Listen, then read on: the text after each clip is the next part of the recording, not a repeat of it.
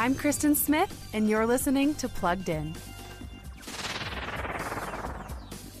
Recording artist Meghan Trainor has just dropped her latest single, Nice to Meet Ya, from her third studio album, Treat Myself.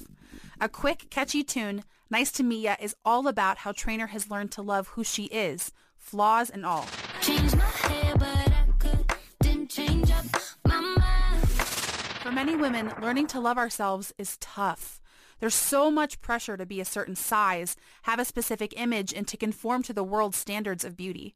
It can be exhausting. That's why it's so important for us to embrace who God has created us to be.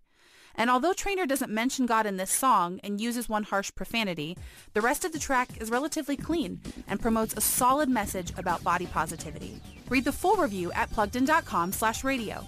I'm Kristen Smith for Focus on the Family's Plugged In.